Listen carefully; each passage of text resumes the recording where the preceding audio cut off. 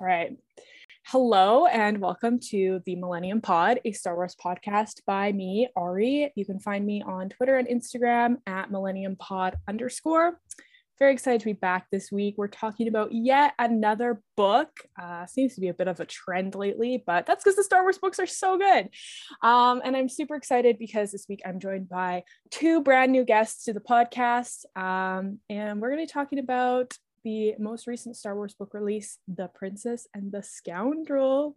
Ooh. Spoiler warning. I'll just put that out there right now. This episode, we're going to be talking about the book in detail, so there will be spoilers. So if you have not read this book yet, go read it and then come back. But yeah, without further ado, let's get chatting to my wonderful guests. So y'all can go ahead, name, pronouns, where we can find you on social media, and because it is your first time on this pod, a little bit about your Star Wars story, how you got into Star Wars, why you love Star Wars. Yeah, so Sawyer, why don't you go first? Okay, I can do that. Hello, everybody. I'm Sawyer. My pronouns are she, her, and I go by Sawyerism on the social media platforms, all of them. I got really lucky with that. I didn't think I got everything, even Snapchat. Don't add me on Snapchat if you don't know. What do you say? How did I get into Star Wars? Yeah, I was kind of a tomboy growing up. I liked, trains and all kinds of, not that gender matters anymore, but I was very much into the quote unquote boy stuff. And my dad wasn't a huge Star Wars fan, but he did like them. And I assume he's the one that introduced them to me. I'm not 100% sure, but I grew up with the prequels coming out and I just, fell in love with Padme. She was my first character that I was drawn to, and I always wanted to dress up like her. One of my favorite toys as a kid was a little Padme doll, and I've been stuck to it ever since. I would say I've always been a fan, but then the sequels, when they started coming out, I was like, wow, it's so cool to be in a era where we're getting new Star Wars, and that was what really hooked me back in. And that's so sweet. I love a Padme stan. Big fan of Padme on this pod. It seems to be the trend. Everybody seems to be like, yeah, the sequels and or quarantine is what got me into Star Wars. So, which is great. Okay, Gabs. Hi, I'm Gabs. My pronouns are they, them. You can find me on Twitter at Ava Circler and on TikTok at Gay4Ghana. And how did I get into Star Wars? So my dad introduced me to Star Wars when I was 4. He showed me all the original 6 films because they were all out by that point. I don't really remember much about that because I was so small, but I do remember sitting super close to the TV, being I just want to climb in there. And then I was kind of a Clone Wars kid. I didn't watch all of it growing up, but I watched seasons 1 to 3 and I had the DVDs, and I used to watch the episode in season 2 where Padme goes to Rhodia and gets captured by the Separatists, and then Jar Jar pretends to be a Jedi and she escapes on her own because Rabbi taught her how to pick locks. I watched that on repeat all the time. I was that was my episode that I loved. And then the sequels very much brought me back into fandom as well. I was like, oh, there's more Star Wars, this is amazing. And around that time was when I started reading Star Wars books. I'm pretty sure my first Star Wars book was actually The Courtship of Princess Leia, which is kind of fitting for this. And I didn't finish it because I didn't like it. And then I didn't read another Star Wars book for a year. And then I read Lost Stars and was hooked. So it was okay. That solved all the problems. And then when lockdown hit, I rewatched all of the Clone Wars, and I watched Rebels for the first time, and I watched Resistance, and I was just fully back in the Star Wars brain rot. And then in November last year, I started reading The High Republic, and that's been my entire brain since. That's pretty much it. I love that. Yeah, I haven't read The Courtship of Princess Leia, but I've heard interesting things about it. So it's a wild ride. Yeah. I'm glad we have The Princess and the Scoundrel, because based on what I've heard about the other one, this one's a lot better. I would agree. Yeah. But yeah, well, that's great. Yeah, I also kind of got into Star Wars more because of the sequels, so I love that everybody's just like, yeah, the sequels are great. It's very nice, very refreshing. But yeah, we're talking about The Princess and the Scoundrel, which for me was a very anticipated book. Did they announce it on Valentine's Day, or did I hallucinate that? I think they announced it on Valentine's Maybe. It was definitely earlier or this somewhere year, like but I somewhere think around so. there. Anyway, from the moment they like got announced, I was like, wow, this is so exciting. Me too. Mainly because I haven't always been like a Han Leia fan, and then I slowly was like getting more like, I actually really like this. And then I read Beth Revis's like interview about The Princess and the Scoundrel and how she was writing it when it was announced, and the way she talked about them just like solidified for me. I was like, no, I actually really like this couple, and I'm really excited to read about them. So I thought this book was really good. I really enjoyed it. For me, I love like character driven stuff, which this definitely was. So I was just like highlighting, annotating. I was like, oh yes, character moment, character moment. But yeah, I would love to hear, before we kind of dive into the deeper chats about this book, so to speak, I would love to hear what y'all's impressions of the book were.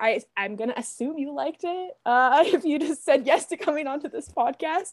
But yeah, I would love to hear, just like initial thoughts.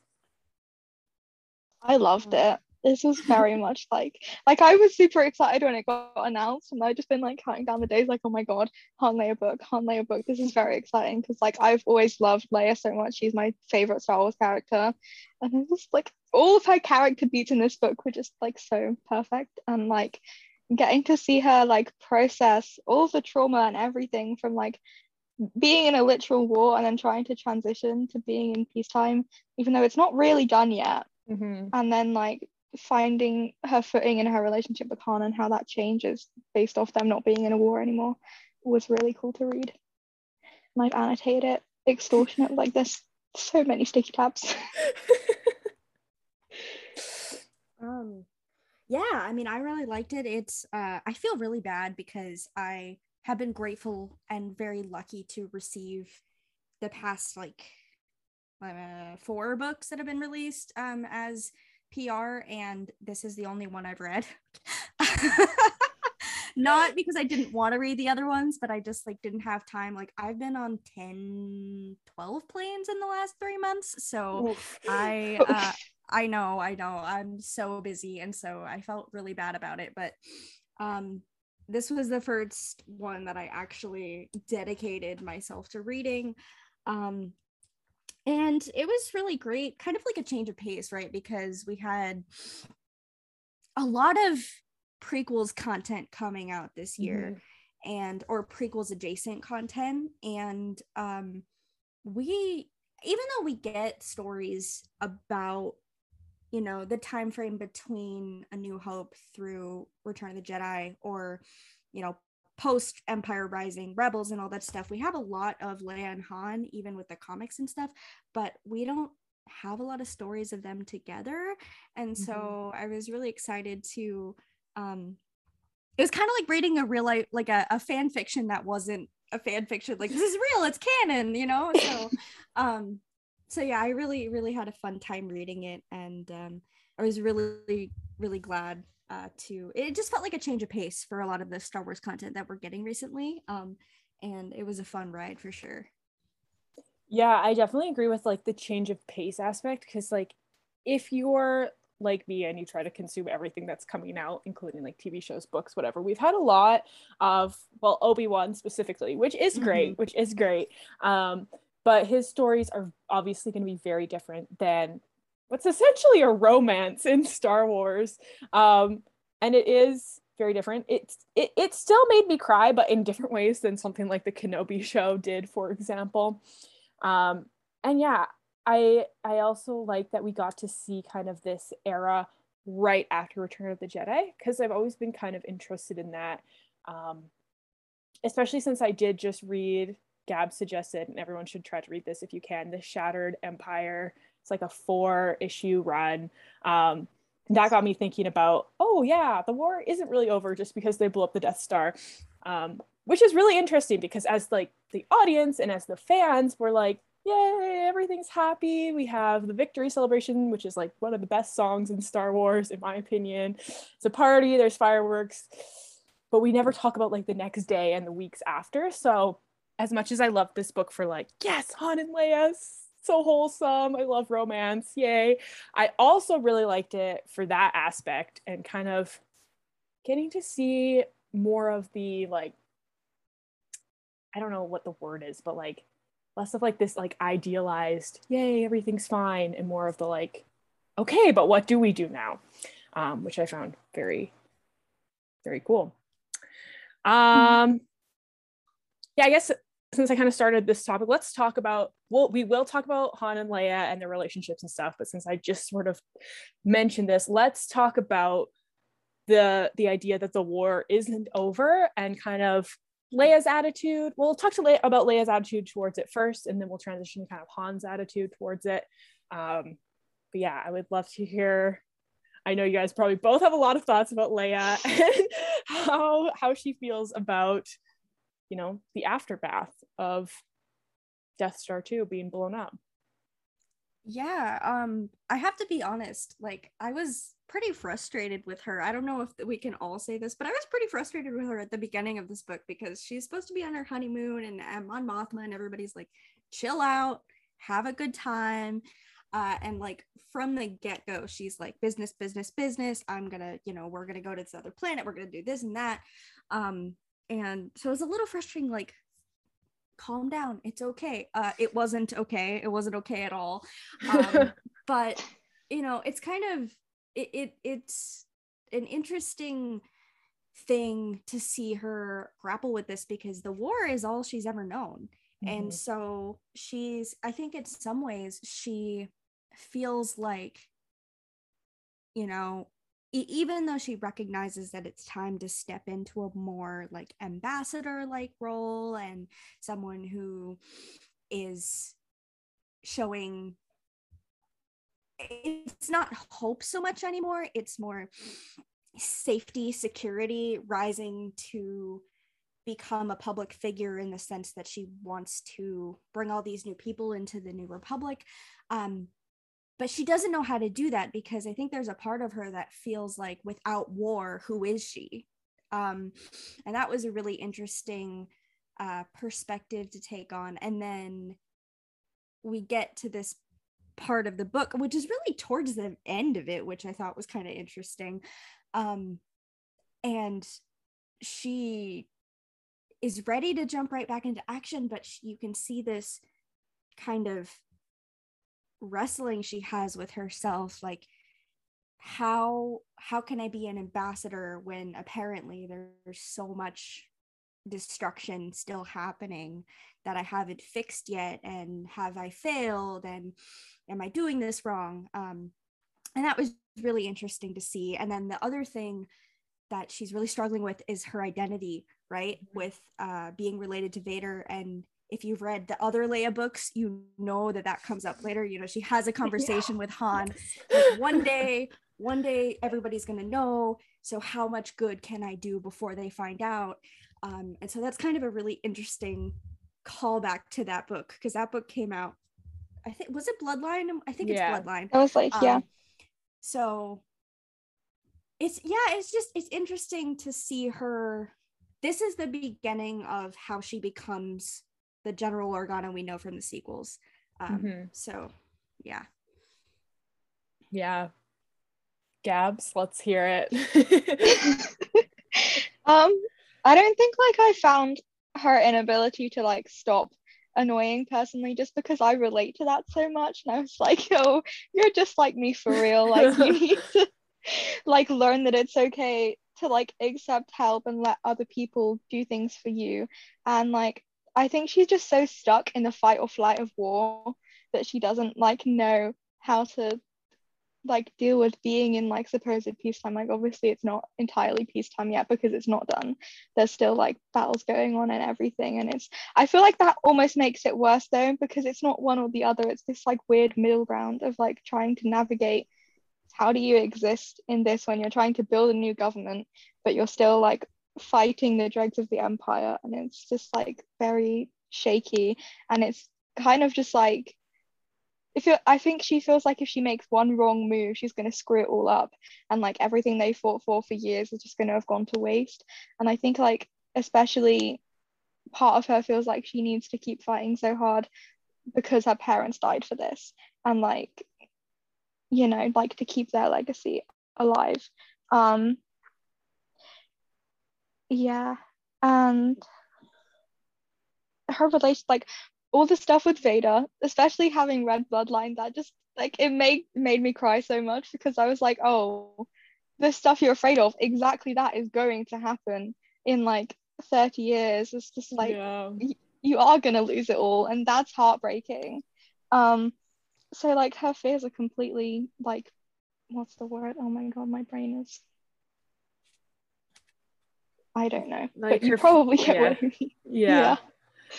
Mm-hmm. Yeah. No, so once again, I don't know, this happens like almost every time I record a podcast. I plug Bloodline, like I don't know, it doesn't even, sometimes it's not even an episode about Leia, and I'm like, you guys should read Bloodline. It's so good, especially for this. You should read Bloodline. I am justified in saying that on this podcast this time, because yeah, exactly, her fears, spoiler, happen. It's not really a spoiler because it literally says that in the description of Bloodline, when you look up the book. But yeah, her fears come true. And that line especially, where it was like, I have to do as much good while I still can, just really like hit me. It is nice, I guess, in a way, like, yeah, it all comes crashing down in about 30-ish years, but at least she has that much time, which is actually kind of remarkable, when you think about it, that secret was able to stay a secret for that long. Thank goodness. But it is interesting. Well, and it was just like very interesting to see her, as you both kind of said, like grappling with like, how do I live when I'm not at war?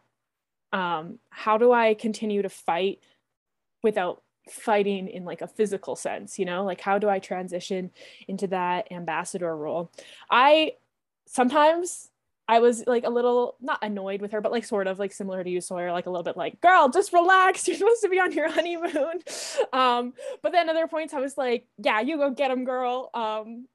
I did love the fact only Leia could convince a cruise director / captain to just completely alter their entire course. Like, only like maybe Padme, but like, and probably Brea. Okay, let's be realistic.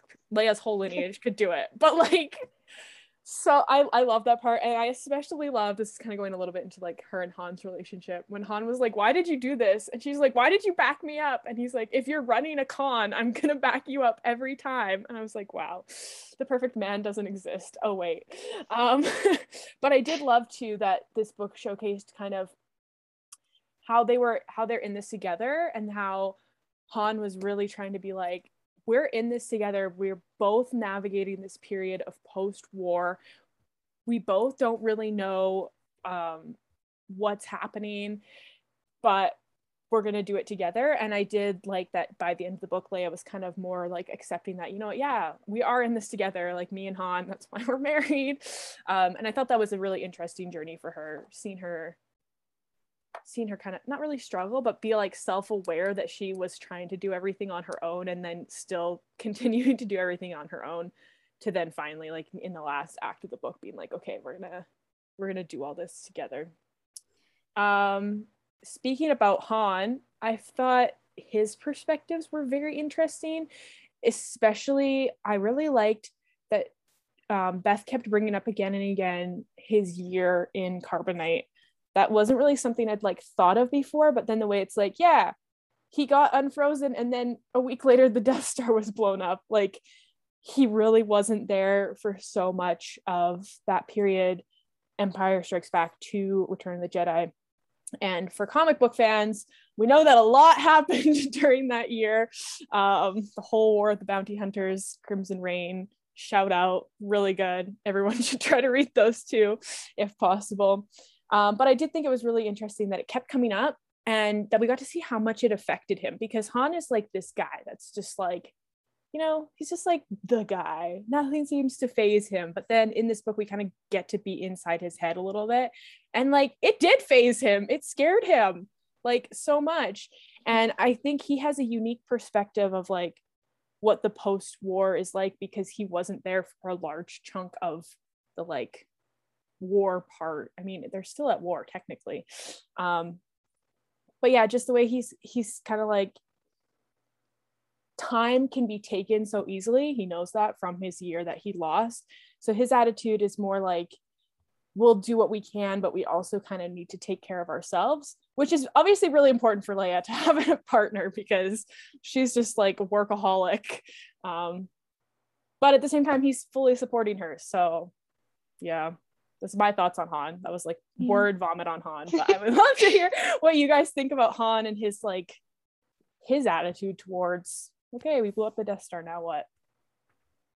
It definitely, like, this book definitely made me think about him being frozen in carbonite in a different perspective too. Like, I was like aware of that, and my brain was like, oh yeah, like he lost all this time, but I never like had truly thought about it like in depth until reading this. And I was like, oh no, like that messed him up, because like it's literally like, for everyone else that was like such a long period, and for him it was like a week, and then it's just like, oh, it's suddenly done. And like Luke was just like farm boy Luke before, and then suddenly he's this like Jedi. Like, when did that happen? And like everyone's gone through all this development and he's just missed it, and he suddenly has to catch up on all this stuff.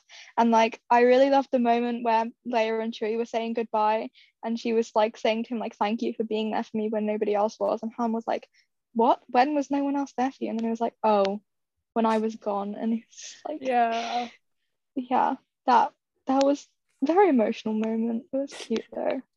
It was cute. Yeah. I think yeah, we don't think of Han as typically a character who acknowledges his own emotions very often. You know, he's kind of a typical man in that sense. So it was really interesting. Like, you don't associate Han with like being afraid, and I point to one particular moment when they're in the water going to look at the Black Tower, and there's a moment where Beth writes like he froze in the water because the piercing cold reminded him of what it felt like to be frozen in carbonite. And Leia lost him for a moment, and then he came back. And I really liked that moment because that it's really difficult to convey what PTSD and trauma can look like in someone.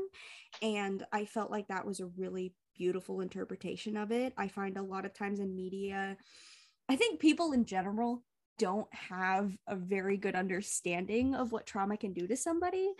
And as someone who struggles with that, I always am really like touched in a really personal way when there are scenes in it happens so rarely. So that moment really struck me because it's hard to do on screen. I think it's even harder to do in a book. And so that was really, I don't know, that really hit me in like a really positive way. And that sounds weird that it would be positive, but like it was really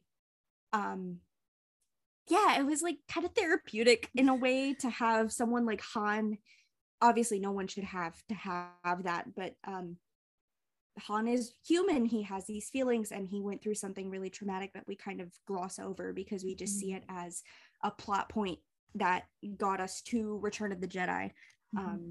But that's, you know what, that's why I love Star Wars books so much, because it gives so much more depth to the characters we know and love. And like someone asked me, I think it was in a live stream a couple days ago, like, oh, what's your like favorite piece of Star Wars media?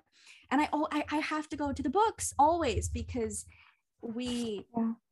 I so rarely these days I'm going to turn on Empire Strikes Back. I would rather read a book like this, because I'm going to get so much more, and it makes the character so much more human and so much more grounded. And I just, sorry to go on a tangent, but like, No. those are my thoughts on that.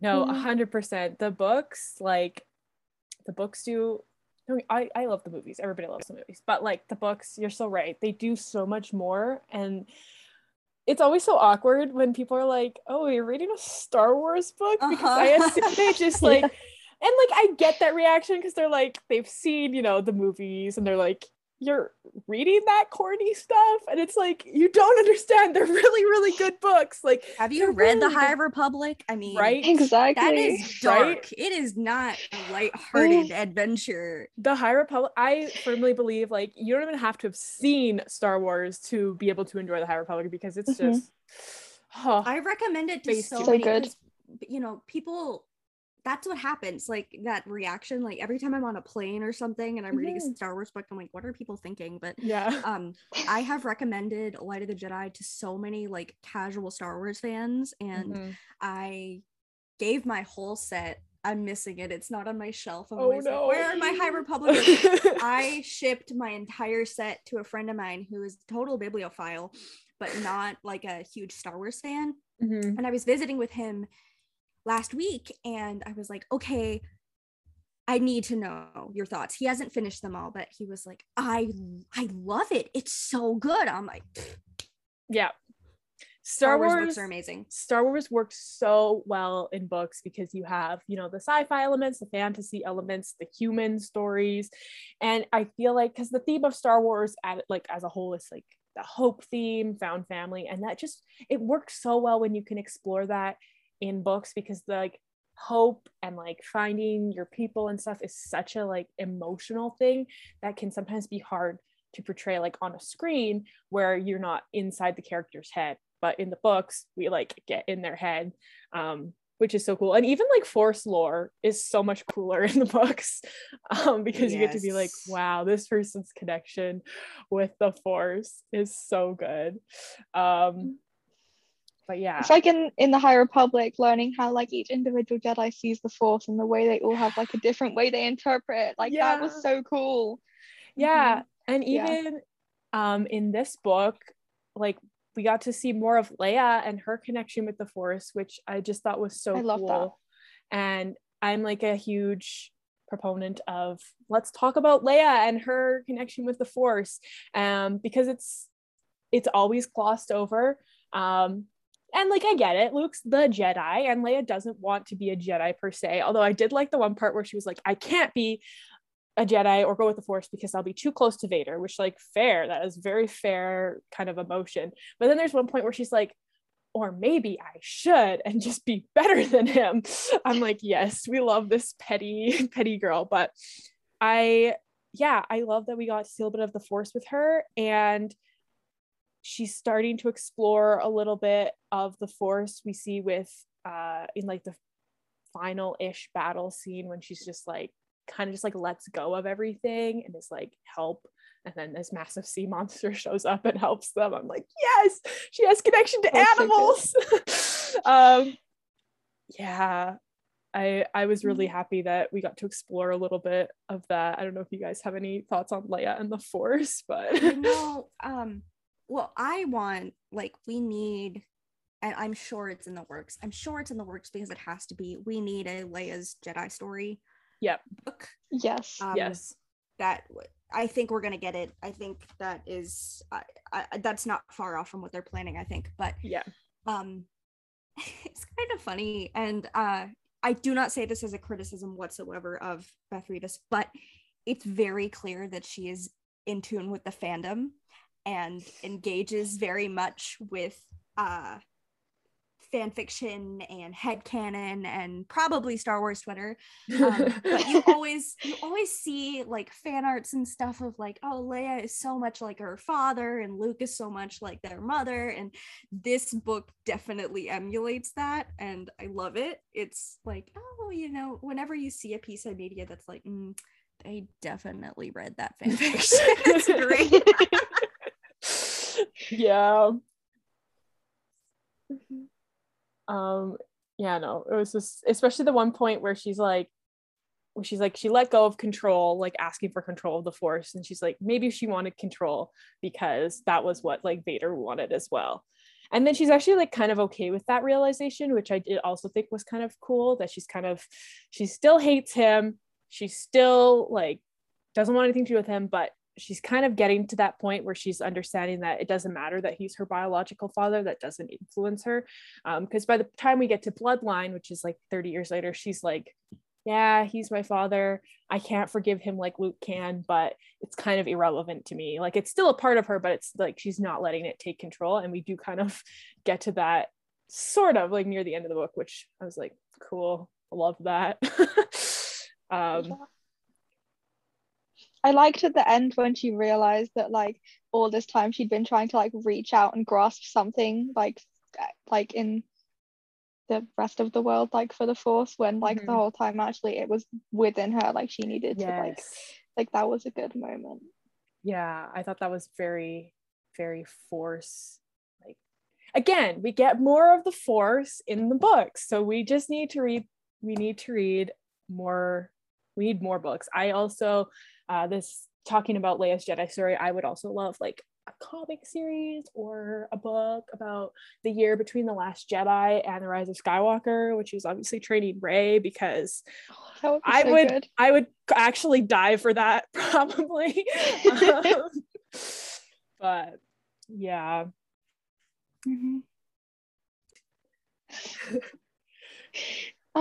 Talking about Rey and Leia, I had this realization after I finished the book that like Rey and Leia both, like, I really hope that Rey talked to Force Ghost Leia like to help her process the fact that she was related to Palpatine, because they have so many similar experiences there, like with being related to someone that the galaxy at wide hates, and that they both have strong personal reasons to hate, because like both of these people had a hand in the murder of their parents and like actively traumatized them both, and I just like that made me like both very happy and also wanted to cry. Yeah, that's actually such a good point. I hadn't even, despite how much I love both of them, I hadn't even thought about that connection yet, but you're so right. Now I need that too. Add it to the list. Lucasfilm, please. Oh wait, we could do like they could do a book where it's like the juxtaposition of Leia's training with Luke and Rey's training with Leia. Oh, and like dual story. Yes. Have parallels and it flips. Oh, that would be so good. Oh my gosh. Lucasfilm, please listen to this podcast and get our ideas. That would be so good though, because there are so many parallels and they're all so good and I love them. Now I'm thinking very hard about this. End with something about like Leia's lightsaber, because like many thoughts. This is a good idea. I don't have a lot of them, but thinking many thoughts are being thought right now. Let me come up. How many contacts can I get? You know, call out to the Star Wars community. Do you have a contact with Lucasfilm Publishing? Yeah, someone must. How do we get? I could call Mark Thompson, but I don't think he's gonna help me. Oh man. Okay. Well, shall we talk about, the main point of the story? Well, it's probably not it's kind of the main point, which is, of course, Han and Leia's relationship. I would like to talk about it from like both perspectives. So like Leia's relationship to Han, like from her perspective, and then like Han's relationship to Leia from his perspective. Don't really care what order we talk about it in, but I will let you guys speak first. Whoever is feeling compelled.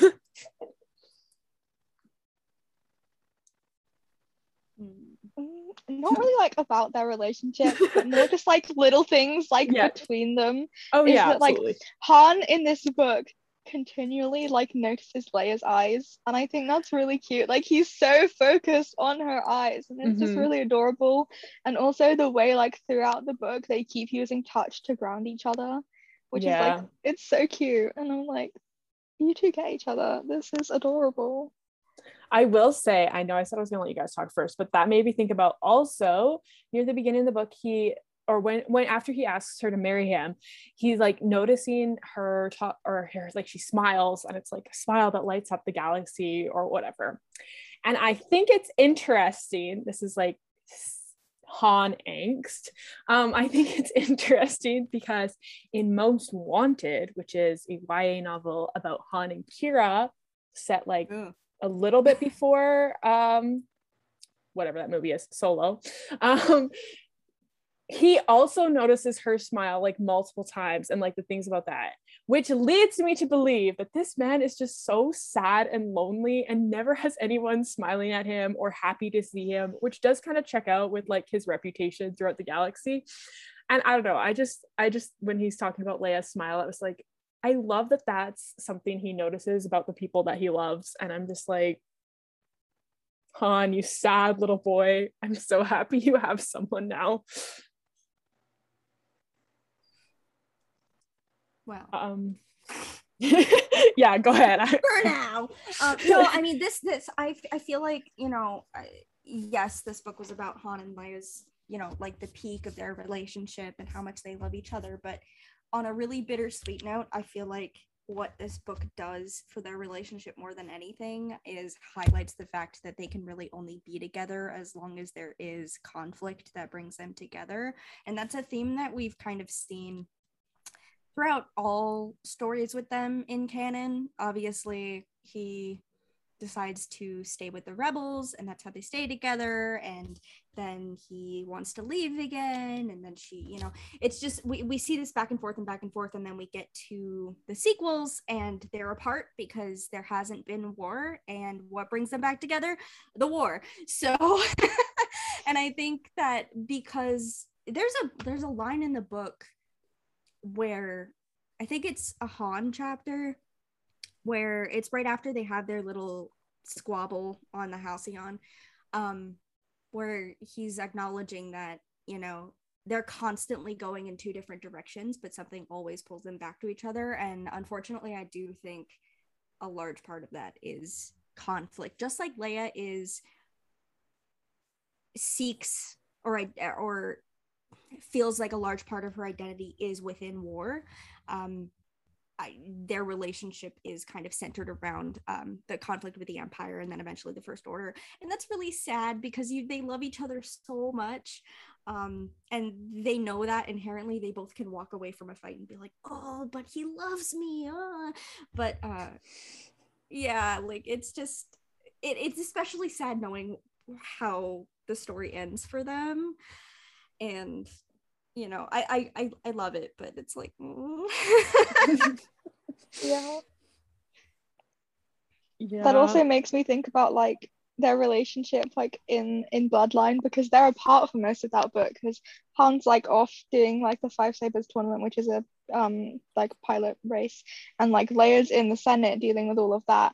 And like the thing that makes him come back is when she gets outed as Vader's daughter, and then like on her mission to Slibensko, he like swoops in for the save, which is a very cute moment. But like it is again, it's like conflict that brings them back together. But also their relationship like in Bloodline at that point is still like, I think, very healthy. Like they talk to each other on Hollows all the time. Like they're apart, but they're still like very much together in the distance. I feel like that's when you start to see the cracks, because like you can see the distance is wearing on them, and like not being together all the time has an impact. And then it just like after that, because that's like 5 years before the sequels, and then very soon after that is like when Ben falls to the dark side and everything just explodes. Yeah, and I do like, it is so painful, but I understand, like it makes a lot of sense to me that after Ben falls to the dark side that they do kind of, they're way more separate. I'm pretty sure they're still married. Like, so, like, I don't think there's like Star Wars divorce, but but it does make sense. And even in the Force Awakens, they're like having their little reunion chat, whatever, and they're like, I think Leia's like, we had to deal with it in our own way, which makes a lot of sense to me given what we know about both of them. Like, they're both very committed to the things that like they care about, and they're both very committed to each other. But obviously, you know, when you're dealing with something that tragic, like the loss of your child, you're gonna revert to whatever you can like bury yourself in. And I do think because they already had that separation, that we start to see, it makes sense, especially given the fact that, you know, even on their honeymoon, which is supposed to be, you know, their time, they're still putting themselves second, to like the galaxy. And I think ultimately that is kind of why the relationship has its demise. But also the relationship is very unique in that like they're separated, but it's not like there's no like animosity. And when they come back together, it's very like a good reunion.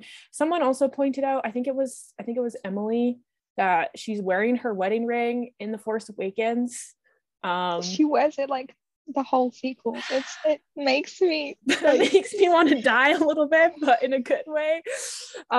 Speaking of the ring, this is completely side note, but another point in this book where I was like, wow, Han really is the perfect man, is when she's like, I didn't think you'd notice that my ring was missing, and he's like, I didn't notice, but I noticed you were sad and I had to figure out why so I could fix it. And I was just like, oh my god, that's so cute. Oh my god.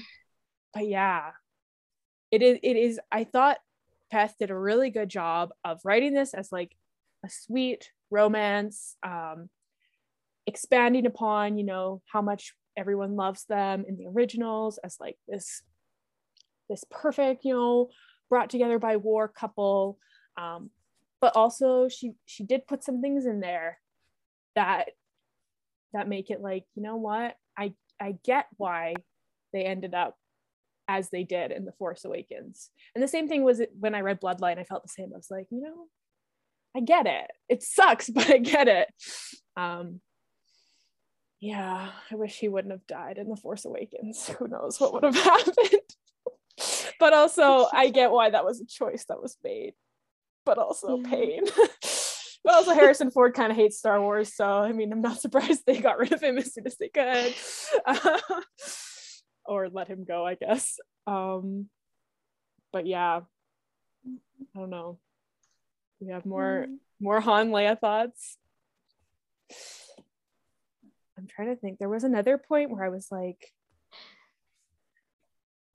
I do like that a lot of this book was just like, well, it was interesting because going back to talking about the whole thing with the carbonite, I feel like a lot of this book was Han being like, I have to be there for Leia and I have to help her because she loved me that entire year that I was frozen in carbonite, and I lost all that time to love her and to support her. So I feel like subconsciously he's like extra like, I will do whatever you want, whatever we need to do, which I thought was interesting. There was a lot, we got to see emotional Han in this book, and it was good. Mildly unnerving at first because, you know, he's supposed to be this like, as she calls him, like the roguish man, the scoundrel, but he's actually just like a big softie and big sweetheart, which I liked a lot. Also, like all the Kira mentions in this book just made me feel so feral. Like, the fact like Leia literally told him that they met, like I was like, I love that she used that moment though to be like, yeah, she like told me that you were a good person, basically. I was like, yeah. And also like, let the record show I am a huge Han Kira stan. Like, the angst is so real, but like I also need it to be made known that like for that time period, you know, like I'm not like upset that he ends up with Leia, because I think that is perfect as well. Like Han just has like two very interesting relationships, and I'm so glad that we got the Kira mentions, because I was just like that and all the like Bale and Bria mentions were like what was I was like, oh my god, this is everything. But also all the Bria and Bale mentions at the wedding, like when she can feel Bria putting the sword on and like Bale kissing her on the, that made me cry so much. I was not okay. Yeah, it was beautiful, but it was so sad. It truly was. Sawyer, what are you thinking? What's thoughts? I heard you kind of, it sounded like you want to say something about Kira.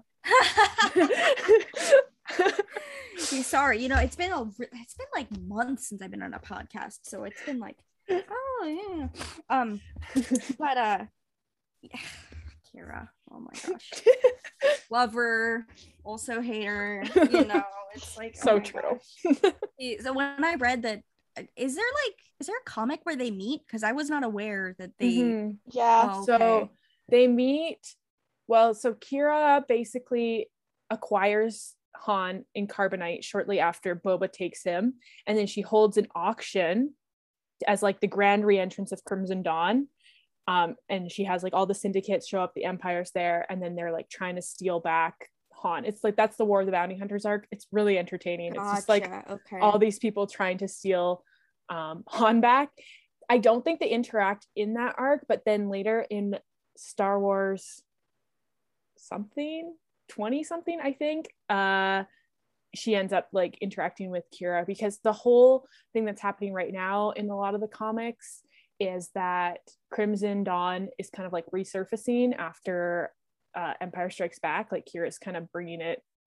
We don't know how it ends yet. The third like installment of this like Kira Crimson Dawn miniseries comes out in the fall. But yeah, it essentially, all that to say, they meet up at some point in this because Kira's causing like chaos for the Empire. It's actually quite entertaining. She's just absolutely like, I'm going to make this a nightmare so that I can swoop in and save the day, which obviously leads her to meet up with Leia, and they do whatever. I haven't read that one in so long. I actually kind of forget what happens when they meet, but yeah. So they did meet, and I guess according to Beth, they talked about Han, which checks out. I mean, yeah. It's hard to say. I don't know if I would call myself a Han Kira stan. Their relationship was really great, but that end of is just so I don't think I can forgive her.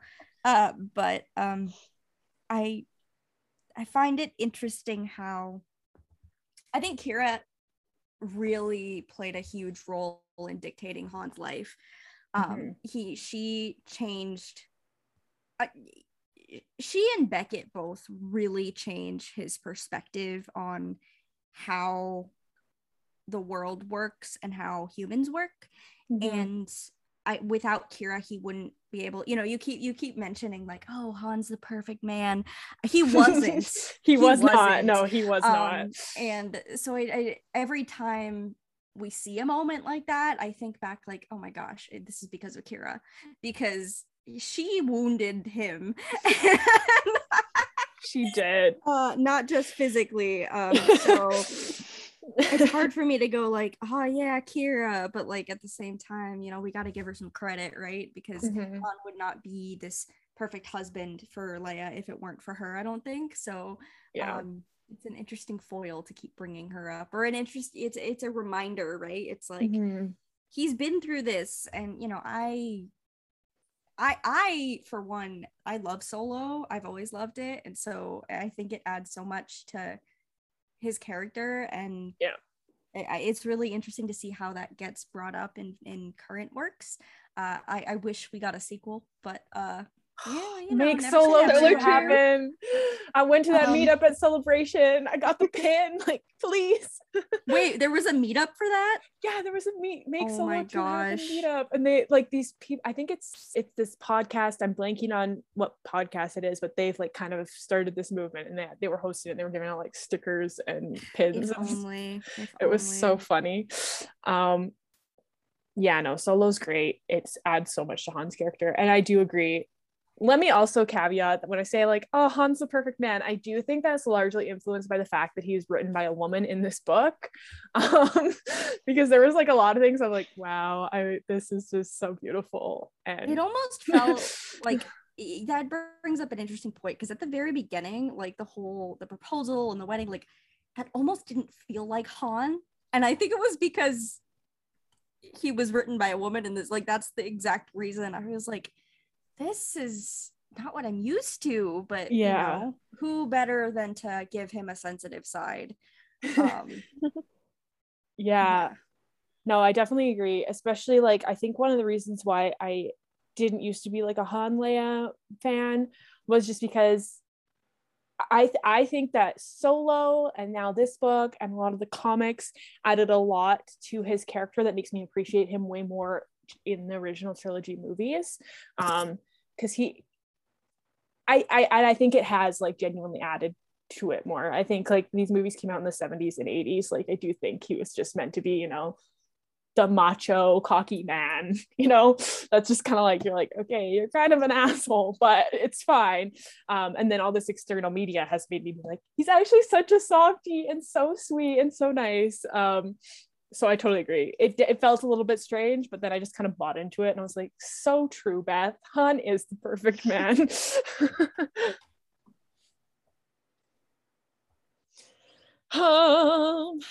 Yeah. You guys have other thoughts about Han Leia? Gabs? I mean, this isn't really related to Han and Leia. It's kind of like about Han, Leia, and Luke. But you know the tree that they get married by? Oh my gosh. Like they keep talking about how it has these like 3 branches that are interconnected but ultimately go in different directions. And my room is like, oh my god, is that a metaphor for Han, Luke, and Leia's relationship? Because like they're intertwined, but they all ultimately go in different directions. And I'm just like, that's heartbreaking. That is heartbreaking, actually, when you think about how this is like sort of like the sequel to Return of the Jedi in a sense. Damn. Yeah, they did not hesitate. Actually, one of my favorite scenes in this book is the marriage, but not because of the like, oh, they're getting married, but you know, like if you guys are familiar with my content, it's very it's science related and like species related, and so I'm not sure if I'm gonna do like a review of the book because those never get any views, but I'm going to make a video about like Ewok marriage customs. Yes, because that was like one of those things I latched onto because I love that stuff. So that'll be, I think, my like, you should read this book. Here's some interesting facts. But yeah. That has absolutely nothing to do with anything we've talked about today, but that's just, I mean, we do need to talk a little bit about the wedding before we wrap up, because this book was marketed as the wedding. Like the original promo was like, you are invited to the wedding of Han and Leia. Yeah. Did you guys see that art that they released the day of it's gorgeous. Yes. Oh, it was so beautiful. It was so beautiful. Her dress, oh my gosh, so I love it. I love too, the one thing that was really funny is that Lando's like, here's this Alderaanian jacket that you can wear, and then Han brings that up like at the end of the book, and Leia's like, no it wasn't. No, it's not. And Han's like, damn it, Lando, which is just so funny. Love Lando. But yeah, I also really liked, this is again not really exact like what we're talking about, but we're kind of just throwing thoughts out now, so that's cool. I did love like Beth's attention to like other media in this. Like there was a lot of comic book references, which I thought was really cool, especially given that, you know, certain creatives at Lucasfilm don't really care about the comics, which I mean is fine. I get it. TV and stuff is supposed to be about the comics, but it always feels like the comics are kind of thrown at the bottom of the totem pole in terms of like priority. But Beth really said comic book rights with this book, which I thought was really cool. I loved that we got a bit of a mention of Poe's parents in this book, because I think that's really so good. Sorry, Kev. I was like, wow. I forgot about that. So good. Yeah. So that was cool. Obviously the whole thing with Kira and the Han thing, the carbonite thing, it's cool. And it was subtle enough that like if you hadn't really read the comics it didn't matter, but it's kind of like, oh, cool. Little in there for you if you have. Yeah, exactly. I remember when they introduced like Alicia back and they were like, ISB officer with a blonde bun. I was like, oh my god, you just survived Andor and it's in a book, how cool. And then it wasn't her, but like I thought that too. Thought. I was like, wow, she survived a long time. But that's okay. Yeah. Also, Leia dancing with Thane, that made me have like a whole moment. Wait a second, did I miss that? Yeah, it's like it's from Han's perspective. I have the book right next to me. Hold on. It's on. I tagged it here. Let me tell you what page it's on. It's like they're dancing, and it's from Han's perspective. And he's like, he only says like Kyrell. He only says Kyrell. Yeah. He's like, oh, I can't find it. It's like, oh, Han could see Leia dancing with that like rebel soldier, something like Kyrell was his name. It's on page. Now Thane exists outside of Lost Stars. It's amazing. Yeah, exactly. It's like so exciting to I me. think let me see it. It was I was like, yes. Oh, it's page 74. There we go. I found it. Oh yeah. Page 74. What does it say? Yeah, Lost Stars shout out. Another book that I always tell people to read on this podcast, apparently. It's so good. Apparently I didn't tag it, but yeah, it says, currently she was dancing with a young rebel fighter, Kyrell, Han thought his name was. He wore black Jalukan armband of mourning. And as the song ended, Leia swept the curtsy before him. Oh my gosh, like, I didn't even notice that. The mourning band for Sienna, though. I know. I was like, sick Sienna reference, but it's really sad. Yeah. So anyway, Thane exists in more than one book. It's great. Claudia Gray's impact. Claudia Gray. It's the Claudia Gray universe, and we're all just living in it. Also, the fact they just left Luke alone on Endor with Wedge, like Wedge Luke confirmed they were just there on their own. Like they were like, "We're gonna go on our honeymoon. You guys can hang out here on your honeymoon." Yeah. Yeah. Also, towards the end, like all the stuff with Keelad, when they were mentioning like what's it, thermal oscillators, I was like, oh my god, this is all about Starkiller Base. Like what? That's crazy. And I was like, he is the Chancellor Yarrow of this era. Like, ew, gravity manipulation weapons. Yeah, I did like that as well. Like that the war's not even over, and we're already seeing how everything's gonna fall apart again in both their relationship and just like the world. Heck, why can't people be happy in Star Wars ever? Oh man. Yeah. Also, another random little detail is like all the Madurs, like locals using like their cloaks to like embroider like the map of like the station. It reminded me of Sasha and Yane during the Battle of Naboo when they used like strips of fabric on the bed frames to like make the like officers pattern. I was like, that's so cool. That's so true. I didn't even connect that. Oh, I love when Star Wars parallels itself, which happens a lot. But it's always so good. Damn. Clearly, I'm very behind on my canon reading. Queen's Peril, you should read it. It's amazing and very gay. Great. Oh, speaking of gay stuff, Zoma and her affair with like lesbian affair with a member of the elder houses, that made me feel very feral for a moment. I was like, oh my god, was it Carice? And then I realized the timelines didn't match up, but like for a moment I was like, Carice, Cindy and lesbian confirmed, but no, very sad. Yeah, I again with like the mentions to like other pieces of canon, because this book could have like Beth could have very easily just like written this book as just like the plot that it was without all these little gems, but she shouted out a lot of other works, which I thought was really cool, subtly. But yeah, Queen's Peril, the whole Queen's trilogy, honestly. Padme's the best. It's so good. The Handmaidens are the best. You will have angst if you read Queen's Hope, but it's fine. Yeah, I don't know. I guess we've covered everything I had on the list for today. So I guess we'll just kind of try to wrap it up a little bit, but this is what the part of the podcast where I say speak now or forever hold your peace. So any last thoughts on this book that you would like to share? Random little thing is, as an autistic person, I think Leia was like very autistic coded in this book, and that just made me very happy. I was like the whole thing with the mask, I'm like, you're literally describing masking in text, and I know you probably didn't mean it that way, but I'm taking it that way. And like she's like stimming so much in all these little points, which obviously like everybody stims, but it's more common in autistic people, and I was like, this is so cute. And also you could just take it as her like channeling her anxiety, which is very valid, but I'm gonna choose to see it as she's autistic because I can. Hell yeah. I love that. That's so sweet. Sawyer, any last words? Any last words?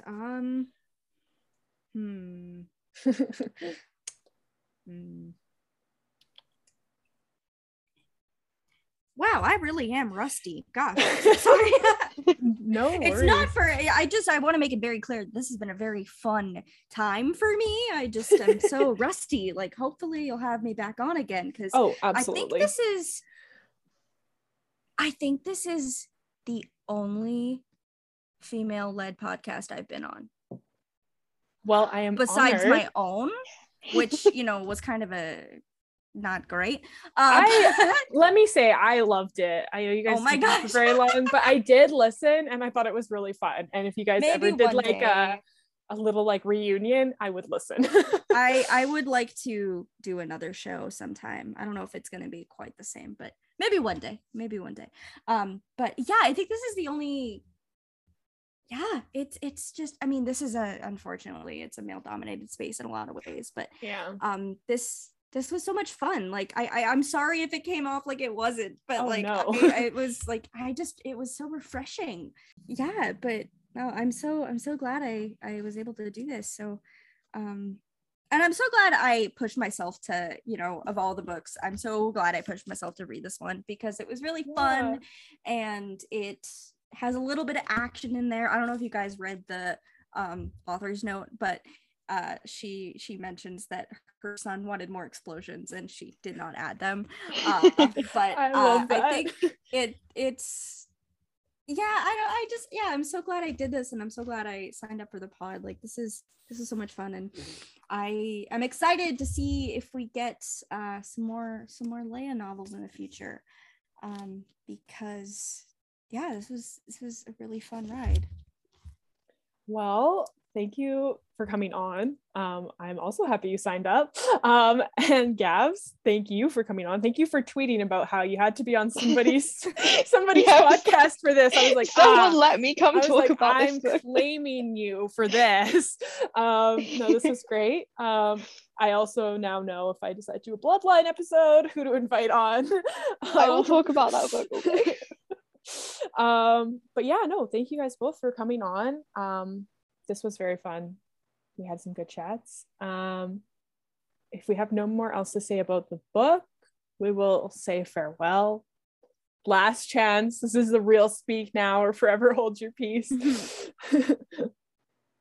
Okay. But yeah, to anyone who's out there listening, we appreciate you. Be sure to check out these two lovely people on social media. I will put all their stuff in the description. Please feel free to reach out to any of us, unless you're going to be mean. And no, just don't. But yeah, hope everyone who's listening is having a great day, night, morning, evening, whatever it is, wherever you are listening. Thanks for listening. And as always, of course, may the force be with you.